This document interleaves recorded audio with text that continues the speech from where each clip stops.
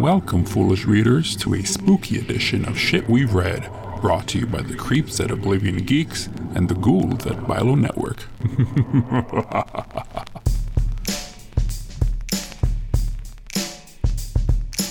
Hello and welcome to Shit We've Read, a sci-fi fantasy book podcast hosted by two friends. This is a very special episode because to get us ready for the spooky season, we are doing a special two-part Minnesota series where we're reviewing a spooky graphic novel. Yay! That graphic novel will be The Plot, Part 1 and Part 2. However, we're focusing on just Part 1 for this episode. And joining me to review this graphic novel is the creepy Laura Benson. Hey, Laura, how's it going? Good. Wow. I didn't know I was creepy. Yeah, I mean, for spooky season, everybody's creepy. That's a good point. Good point. So I am really excited to get into this episode for two reasons. One, you know this. I love Halloween. I love spooky things. So this is getting me even more excited for Halloween, which by the time we're recording this is a little over a month and a half away. However, in my heart, Halloween starts September 1st. Yeah, I think most people think that. Believe they celebrate that. Yeah. Correct. And if you do not believe that, you're wrong. The second reason I'm excited for this is because this is our first graphic novel we're reviewing. Yeah, I'm excited. We've been trying to fit graphic novels in from the very beginning. Yeah. Anybody who knows our origin story knows, obviously, that comic books and graphic novels play a big part in that. And so from day one, graphic novels are definitely part of the plan. And finally, the stars aligned, and here we are. Yeah. And I'm excited, too. Like, I don't generally do a lot of horror, scary stuff. But I am very excited to be getting into this with you to at least start out. Yeah. Cool. I mean, I was going to ask you what your history is with horror comics or books in general, but you already answered that. So a little more information about this graphic novel we will be reading. As I mentioned, it is called The Plot, Part 1. It is the first trade paperback of a series published by Vault Comics / Nightfall. Nightfall, I believe, is their horror imprint. It is written by Tim Daniel and Michael Morisi, drawn by Joshua Hickson, and it is a horror fantasy graphic novel. Laura, do you want to do us a favor and read the Goodreads synopsis? I can do that. All right. In order to receive, first you must give. When Chase Blaine's estranged brother and sister-in-law are murdered, he becomes guardian to Mackenzie and Zach, the niece and nephew he hardly knows. Seeking stability for the children, Chase moves his newly formed family to his ancestral home in Cape Augusta, which overlooks a deep, black bogland teeming with family secrets. Mixing the chilling atmosphere of The Haunting of Hill House with the gripping terror of The Conjuring, The Plot is your next horror addiction. Ooh, next Spooky. Horror addiction. All right, some big claims there. Now, before we get into anything too spoilery, I just want to know your first reactions. What'd you think of this? I like it so far. Okay. Totally honest. I seriously did not really actually read the synopsis before I read this. Oh, you went in blind. I went in totally, almost completely blind. I mean, I knew of this comic from when we had the comic shop, but I hadn't read it. So I wasn't really sure what to expect, based just on the cover, which for anybody who has seen the cover, I did kind of get that maybe there was something to do with a scary swamp of some sort. But that was all that I kind of got from it. But I really like it so far. It starts out with a decent amount of mystery to it, just enough to tease you and get you interested from the very beginning. I didn't really know what to expect because I don't really know what to expect for horror. Okay. So I was like, I guess anything's going to happen reading this. but I do like it. Now, reviewing graphic novels is slightly different from regular novels because we have the addition of artwork. What were your first impressions of the artwork itself? I liked it. I was a little worried for like the darker panels because, you know, when it's darker, you can't always tell what's going on. Mm-hmm. Thankfully, I did also actually read a physical graphic novel versus on a screen. Because I know sometimes, depending on your screen levels, definitely can't see all the details. But I do have the physical book, and I did really like it. You can get a lot. You can understand a lot of the emotion, or you can understand a lot of the emotion that is being portrayed for each one of these characters. And the scarier panels are definitely kind of like gave me some chills sometimes. All right. Mission kind of like accomplished. my lovely background on the Zoom call. Yeah, if you haven't yet, go check out our Instagram. We'll post a screenshot of our Zoom backgrounds, and this one that Laura is using is staring into my soul in not a great way. What about you? Story-wise, it was okay. It was a bit slow for me. It is a two-parter, and so I'm hoping that the second part will pick up pace. It definitely kind of leaves you right in the middle of like the mystery kind of coming in. I'm trying not to compare it to other books, but for me right away, it seems very much like another horror graphic novel I've read, which I think was slightly better. And so right away, it's just like, this is kind of reminiscent of that. And I feel like I've already, so kind of thing. So yeah, which isn't fair to it, but it is what it is. In terms of the art, I really enjoyed the art. It's simple, and I don't mean that in a bad way. I think this is very simple artwork, but I think it works for the story because it kind of has more of like an old school feel. The story, this isn't a spoiler, it says right away, it takes place 1974. And overall, the story just kind of has like gothic vibes. So the simpler artwork, I think, really works for that. But to your point, it's kind of dark. And so when you get to, I mean, like literally, like visually dark. So when you get to some of the even darker scenes, it gets very dark. And sometimes the simplicity of it made me question exactly what I was saying. Like there was a couple parts, like, am I looking at blood? Am I looking at like this weird like goop? Is it ichor? I can't really tell because it's all kind of this black. So that's the only kind of, question I had about the artwork. But overall, it's a good start. I'm excited for it. Even if I have read something similar to this, I'm still totally down for horror stuff, especially during this time of year, which is really the only time I read horror. I only really read horror during Halloween season.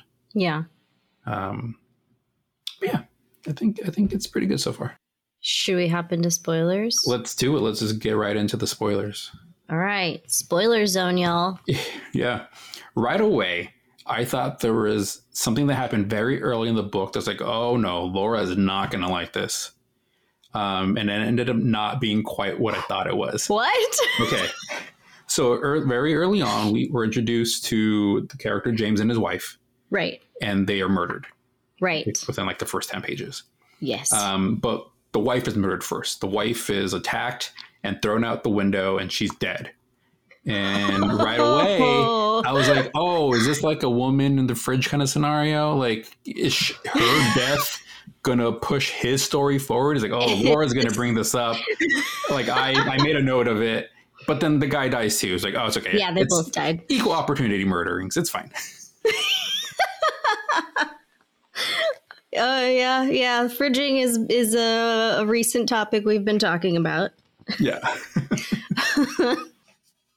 But I see what you mean. Yeah, but they did end up both dying. Yeah. I think maybe that was. So I said that it very quickly kind of got me interested, but I think it was really just. I think it was technically when they died that I was like, okay, what's this thing? So yeah, it's some weird gigantic monster that appears in the house and slings them out the window. Kind of looks like a skeletal swamp thing. Yeah. For people who haven't read this yet, like this thing swamp thing, but a little more skeletal. And if I can tell correctly from the artwork, it has what looks like a noose around its neck. Yeah, I was thinking that too. And then it got weird because it kissed the father. Yeah. What's his name? Charles? Charles. And I was like, what? And like the eye on this monster is like wide open during this kiss. And I was like, this is creepier than somehow a lot creepier than I thought. Yeah. So the overall story so far is so we're introduced to Charles, who's one of two brothers that we're introduced to. He has a wife. Charles owns a pharmaceutical company that was it started by his father, or did his father run it before him? I forget how many generations back it goes, but it's a pharmaceutical company that the family has owned for a little bit. And they're murdered right away by this monster. The couple has two kids, Mackenzie and what was the boy's name? Zach. Zach. Yeah, so Mackenzie looks like a teenager. Zach looks to be maybe about 10 or something like that. They end up going to live with Charles's brother, Chase. Mm-hmm. And Chase is kind of, how do you put this? Like, he doesn't have his shit together. Like, he's still figuring out who he is. Yeah. And so the kids go live with him, and the sheriff in town is not happy that Chase and the kids are returning back to their ancestral homeland because I guess the family is always surrounded by they're shit. They're very well known for being trouble is basically what the sheriff said. Wants them to leave, literally says you can't stay here.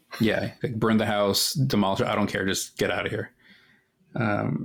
But he's trying to do right by his brother and trying to raise these kids in their family home that's definitely needs some work, trying to fix it up. And then, of course, in all these gothic kind of spooky stories, there's some shit going on with the house. There's some weird stuff. There's some visions. We think they're visions. Maybe they're actually happening. There's literal skeletons in the closet. Yep. There's a lot going on. Nothing's really answered. People don't believe them. Right. And then Chase's, I guess, ex-girlfriend from when they were teenagers. What was her name? Reese. Yeah, she's a family pops friend. Up out of nowhere. Yeah, she has like these visions. No one believes her. No one believes that she has these visions, but she happens to know I need to go to the house because the boy is drowning. So she shows up right in time to save him from drowning. She has these visions of like these tapes that are stuck in the wall, but no one's believing her. So there's a lot of weird stuff going on in this world. Yeah, it's like this character Reese, like seems to be the only one that has like a direct connection to all this weird stuff that's going on, because like Chase, I get the feeling like he knows weird stuff is happening, but he doesn't necessarily really believe in any of it. But he's the one that like lived there. But she's the one that's seeing these things and knowing these things and showing up at weird times and stuff. So I thought that was kind of weird. And I am very interested to learn more about what happened with her. Mm-hmm. I think the payoff is really going to determine whether I like this or not. So like I said, it starts a little slow. It introduces all these questions and nothing's really resolved in the 5 issues that were in this trade. And like I mentioned earlier, it reminded me a lot of Lock and Key. So if anybody's read that graphic novel or watched the Netflix show, the premise of Lock and Key is the father of a family dies, the kids along with the mother, but they go to live back in their ancestral home with their brother who's taking care of it. And then a lot of spooky stuff starts happening. And so it's like almost the exact same premise. And so I'm really waiting to see how this stands apart from that story. So I've only watched the Lock and Key show. I haven't read the comics. Mm-hmm. I would like to eventually. But I feel like this If Lock and Key is somewhat accurate, I feel like this graphic novel, the plot, might lean more towards actual monsters and whatnot. Whereas I think Lock and Key was more like kind of magical. Yeah, if Lock I'm and Key remembering correctly. was more, I guess, fantasy. Yeah. Yeah. But I see where you're making that connection between the two based on the TV just show. like this, just the setup. Just like, okay, Yeah. I've been in this kind of setup before. Now let's see what you do that makes it different.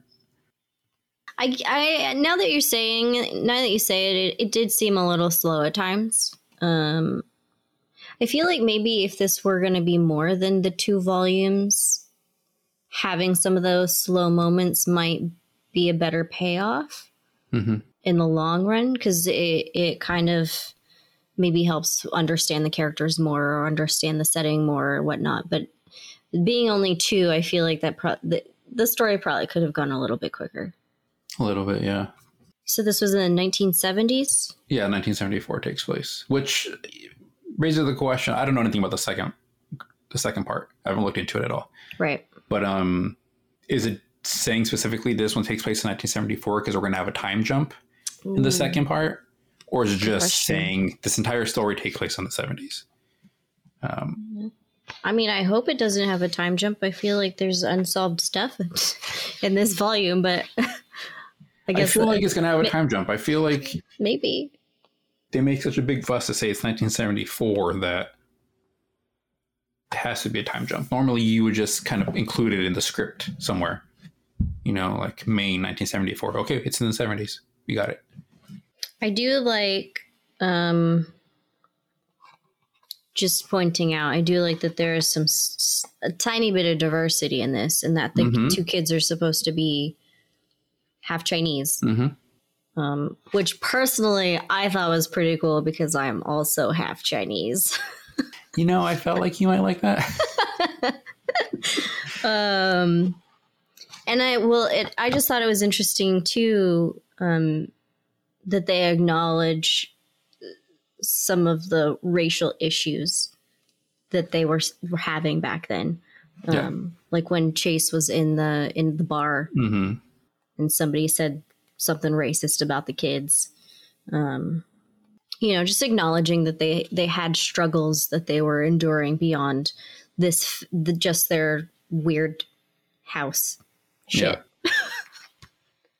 And I don't know, maybe that also is contributing to Chase's emotional state through this story.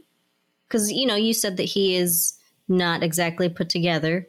He's got some emotional stuff he's got to deal with. Yeah. So suddenly he's got 2 kids and, he's got a lot of stuff to deal with around them. It's probably definitely making it harder for him to figure out what to do in certain situations. I do really like Chase as a character. He knows, he's kind of the slacker brother, but he really does want to do right by the kids, and you can tell that he's making decisions based on, what the kids need, and he thinks coming back to this home, even though it's a fixer upper and it has a lot of work that needs to get done, he really believes that maybe being here is best for the kids. It's a fresh start. It gives us something to do together, because he hasn't really been around for the kids. I think they mentioned they've met him 3 times. And so he wants to be a better uncle and father figure. And referring to the scene that you mentioned at the bar when there's these racists basically, giving him shit for having half Chinese, niece and nephew. He stands up and he punches them, and it says that, I'm not going to say the word, but it says they're commie cheat, and it cuts off and he punches them. And you can imagine what the word is. And he says it's pronounced American, you illiterate hick. And so he's standing up for them. So I like him a lot. And same thing with Reese, his I guess, ex-girlfriend who's around. She's also a really good character. Yeah. Like they're not, obviously they're not together. They've not been together since, I think it was high school. Yeah. But it shows them throughout this book, both trying to help take care of the kids. And she's a school teacher, so she sees them in school. And then like there's some panels where it shows that She was watching the kids, and they all three fell asleep on the couch, overlooking their land. And then later, I thought it was really cute. It was at night, and Zach wasn't able to sleep, and he went to Chase's room. And then Mackenzie went, and they both, they all just laid there together and talked, and had like a mini heart to heart kind of conversation. It was really, really cute, and actually, showed that he's really trying to make more of an actual connection with the kids versus just taking care of them, getting them to school, all that kind of stuff. So yeah, it did show that he was more than what we probably expected at the beginning of the story. Mm-hmm. It really goes a long way, like to show people the effort you're putting in, right? Yeah. We're no one's perfect. You don't always have to have the answers, but as long as it's clear that you're putting in the effort because you care, I think that goes a long way. And I think the kids in the story are responding to that, especially having just lost both their parents. Yeah. And I feel also too, so Zach is 99% mute. Something like that, yeah. Because he does whisper to the dog. Yeah. Or we don't know if he's actually talking English, but he is whispering to the dog. And then he did yell at one point towards the beginning, but he doesn't really talk other than that.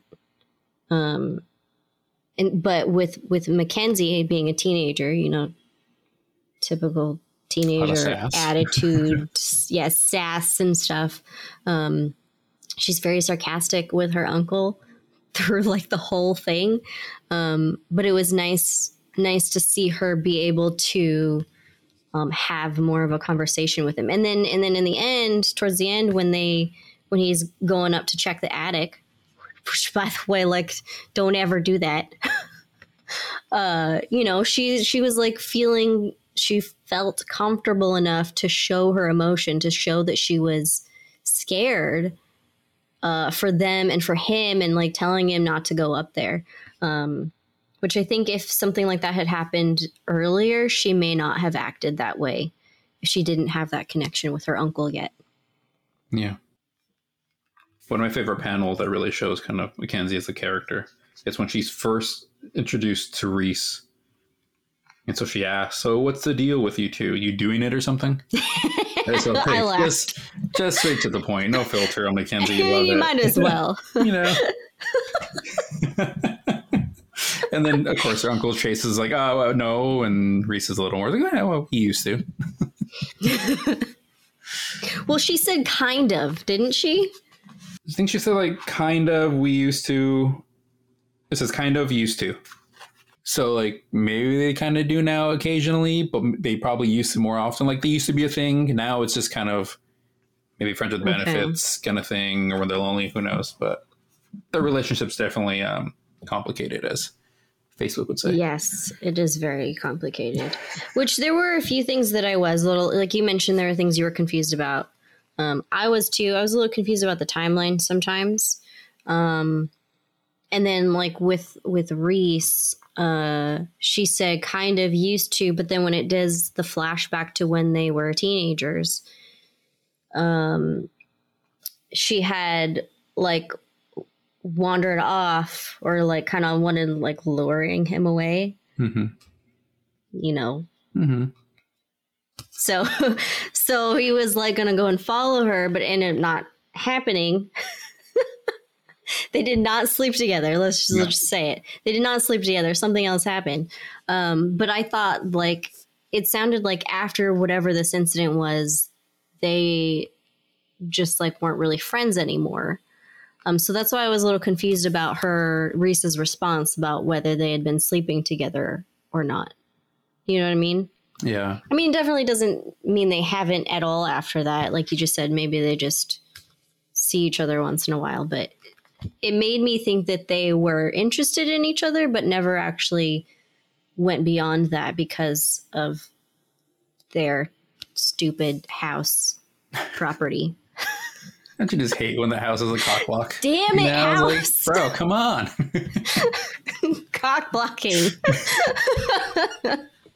Speaking of the house, one of my biggest gripes with these kind of stories is something's weird with the house, right? Stuff just is not adding up. People just leave the house, man. Like every single horror story ever where stuff is going down, just leave. Yeah. Trust me, the first sign of anything creeping around these walls of mine, or I see a creature in the shadow, I'm out. Gone. Nope. Leave. I don't need to stay here. I can stay with my mom. I can stay with a friend. Out. Yeah, I would leave. Yeah. I mean, you could try and do something to get rid of whatever's happening in your house, but there's no guarantee they're not going to come back. True. Call the Winchester boys. Yes. If you do that, please let me know. I wanted to point out, after the parents die, nobody ever refers to their mom. This funeral service is for their dad. Mm-hmm. I think they only mention their mom like once after this. Like everybody's only talking about their dad. And I feel really bad for the mom because nobody cares. Just saying. I was like, wait, did mom not die then? No, she's not there. Dead. That's why she's with her. That's why they're with their uncle. Why is nobody trying to remember their mom? Well, it's about the Blaine family. She's just a family by marriage, so. And then I thought towards the end when Chase was going into the hospital, whatever that place was, I thought he was like going to see the mom. Like maybe that's why he has the kids. Maybe their mom was just so badly hurt that she's not really there anymore. But that was wrong because that ended up being his own mom. Mm-hmm. Now that you pointed out, everything really is about the dad, Charles. Even like the one time they kind of point out a personality trait about one of the kids, she takes after the dad. Mm-hmm. Like Mackenzie, I forgot what the trait is, but yeah, just like you. It's like, yeah, everything's all about the dad. It's not like they didn't really get anything from the mom other than being half Chinese. I think there is at one point in one of the panels that shows like a ghostly figure or whatever. I think one of those is the mom. Because I think the outfit was what she had worn in the beginning. But I don't remember where that was. Because that was one thing that I was trying to pay attention to was what they looked like in certain situations. Because we know at one point Charles does actually show up and talks to, or tries to talk to Chase. Mm-hmm. He thinks it's a dream, but I think it probably really happened because there's stuff on the floor from it. But I was paying attention to what they looked like because I was like, I wonder if mom is going to show up at some point.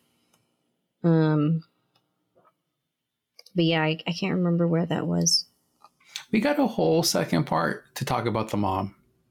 Don't even worry about it. They're gonna go into her backstory. They're gonna really kind of. So? No, probably not. But it might.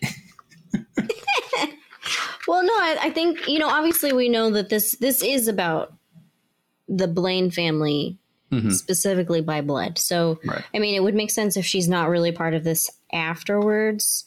But it still would have been nice for them to acknowledge more that they lost both of their parents. Yeah. And it's not just about dad. No, that's fair. It's definitely fair. One thing I wanted to point out that I liked about the story early on, when Charles is giving his speech and his wife's by his side, one of the things he says in his speech that I really liked, he says, we're giving credence to the idea that mental illness can be as genetic mm-hmm. as the shape of our eyes or the color of our hair. And it's really like the fact that it's really addressing that mental illness is real. It's not made up. It's a real thing that people deal with. And it's nice to just kind of see it addressed as like, yeah, it's just as genetic as anything else. Just because it's not, because usually there aren't any visual markers for it doesn't mean it doesn't exist. And I just thought that was really nice. That's a good point. I wanted to ask you, actually, on that same page at the end of that speech there, at the end of that page, the last panel, he's looking down like, I don't know, terrified and can't get through the next sentence of his speech. And so his wife steps in and kind of like finishes it up for him.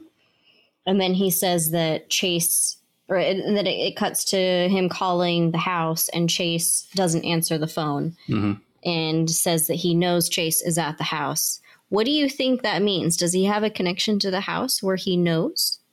Like in that panel, is he like realizing that Chase is there? I didn't take it so literally that he actually knew the brother was there. Reading it, I didn't really understand it. But after going through the first volume, my assumption is that they keep hinting that the dad, Charles's dad, Chase's dad, so the kid's grandfather, had his own mental illness, his own demons. Just saying, they don't really say what they are, just something. And then later in the story, we see that there's some sort of pickled body hidden behind a wall. I feel like Charles, at the very least, knows what happened. Maybe the father murdered somebody. Maybe the father, was complicit in hiding something. So I think Charles knows, being the older brother, he's the one that knows. So I think when he's in that speech, when he's talking about his past and, just looking to the past, that memory kind of came up and kind of spooked him for a second. And then I think he just happens to know that his brother's probably at the house. Like, he just wants to check in with his brother. So I didn't take it as anything too literal of he literally knows his brother's there. But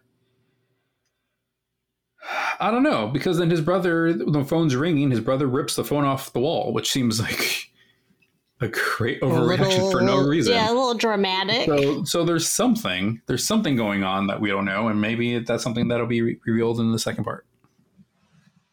Again, a lot was kind of hinted at, and nothing was really answered, and it got kind of frustrating. Okay, I have one more question. Okay.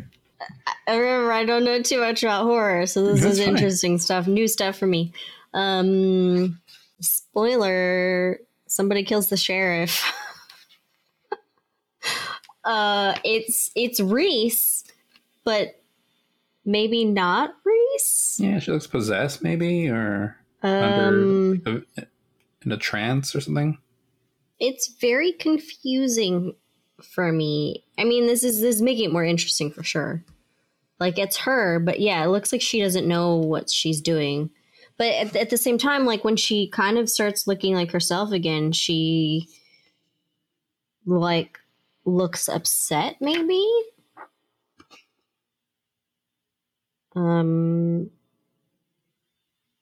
I don't know how to explain it. I'm also thinking back to when she saved Zach from the bog. The hand that pulled her out was not her, or pulled him out was not her. So I'm wondering if she is like always possessed, like or there's some kind of other being that she's sharing this body with. Maybe that's why she's having these visions and whatnot. So here's my theory of what I think happened in the story. They show that flashback where Reese was in the bog. She got pulled down. She was kissed by this swamp thing monster. So was the sheriff. When Reese kind of pushes him into the water. Yeah, my bad. I said killed, but we don't know if he died.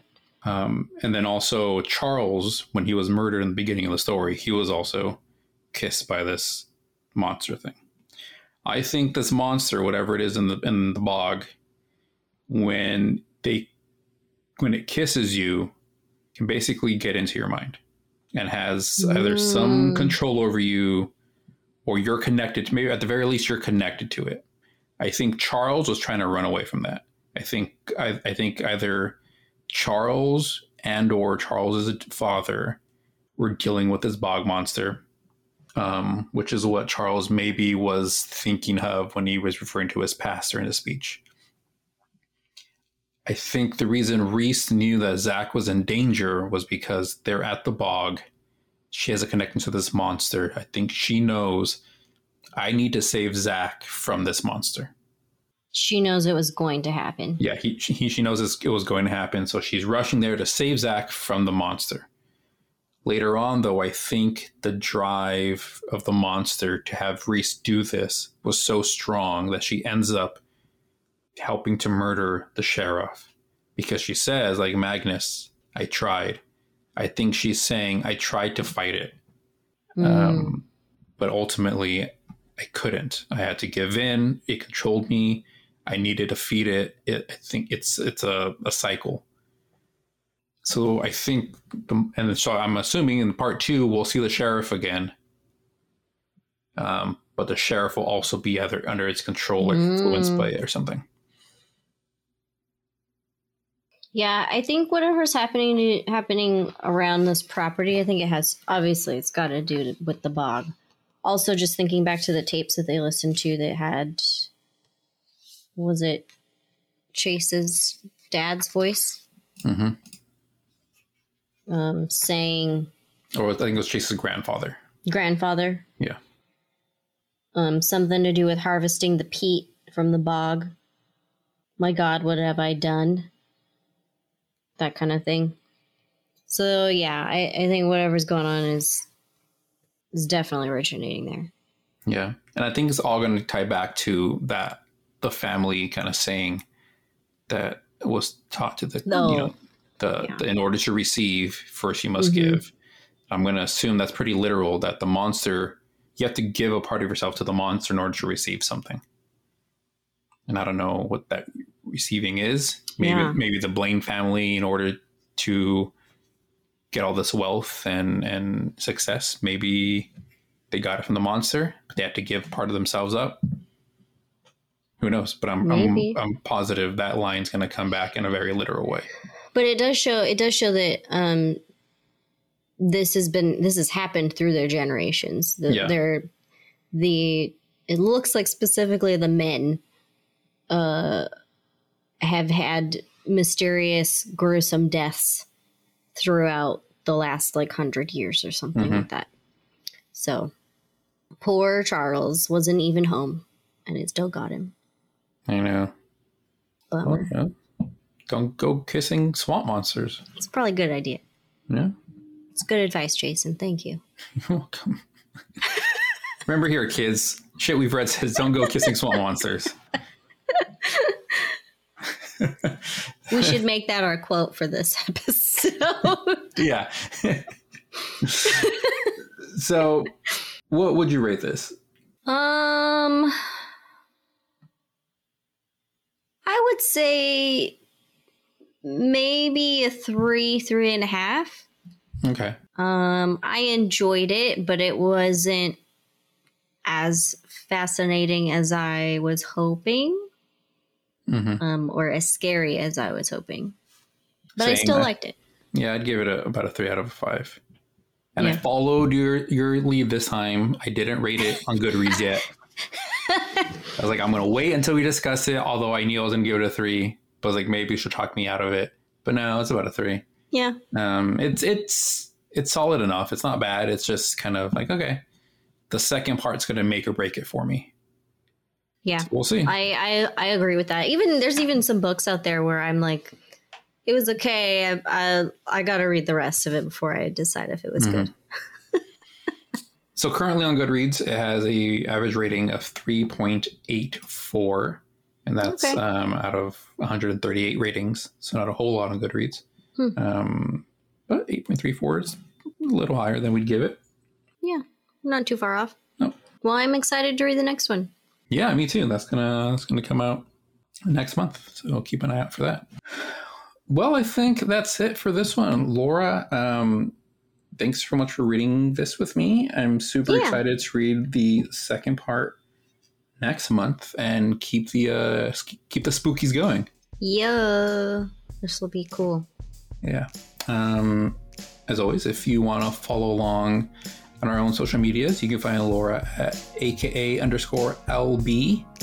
on Instagram or Twitter. And you can find me at JRicochet, again, on Instagram and Twitter. And if you've read this or have any other spooky graphic novels to recommend, please let us know. Thanks so much for listening. We'll catch you next time. Thanks, guys. Bye. Bye. This episode of Shit We've Read has been an Oblivion Geeks production, hosted by Laura Benson and Jason Rico, with music by Joshua Chilton. To join the discussion on this and all other books we've read, find us at Shit We've Read on Instagram, Facebook, and Twitter. For episode transcripts and more information about us, please visit shitwe'veread.com. This podcast is part of the Bilo Network. Visit bilonetwork.com for more great geeky podcasts. Thanks so much for listening.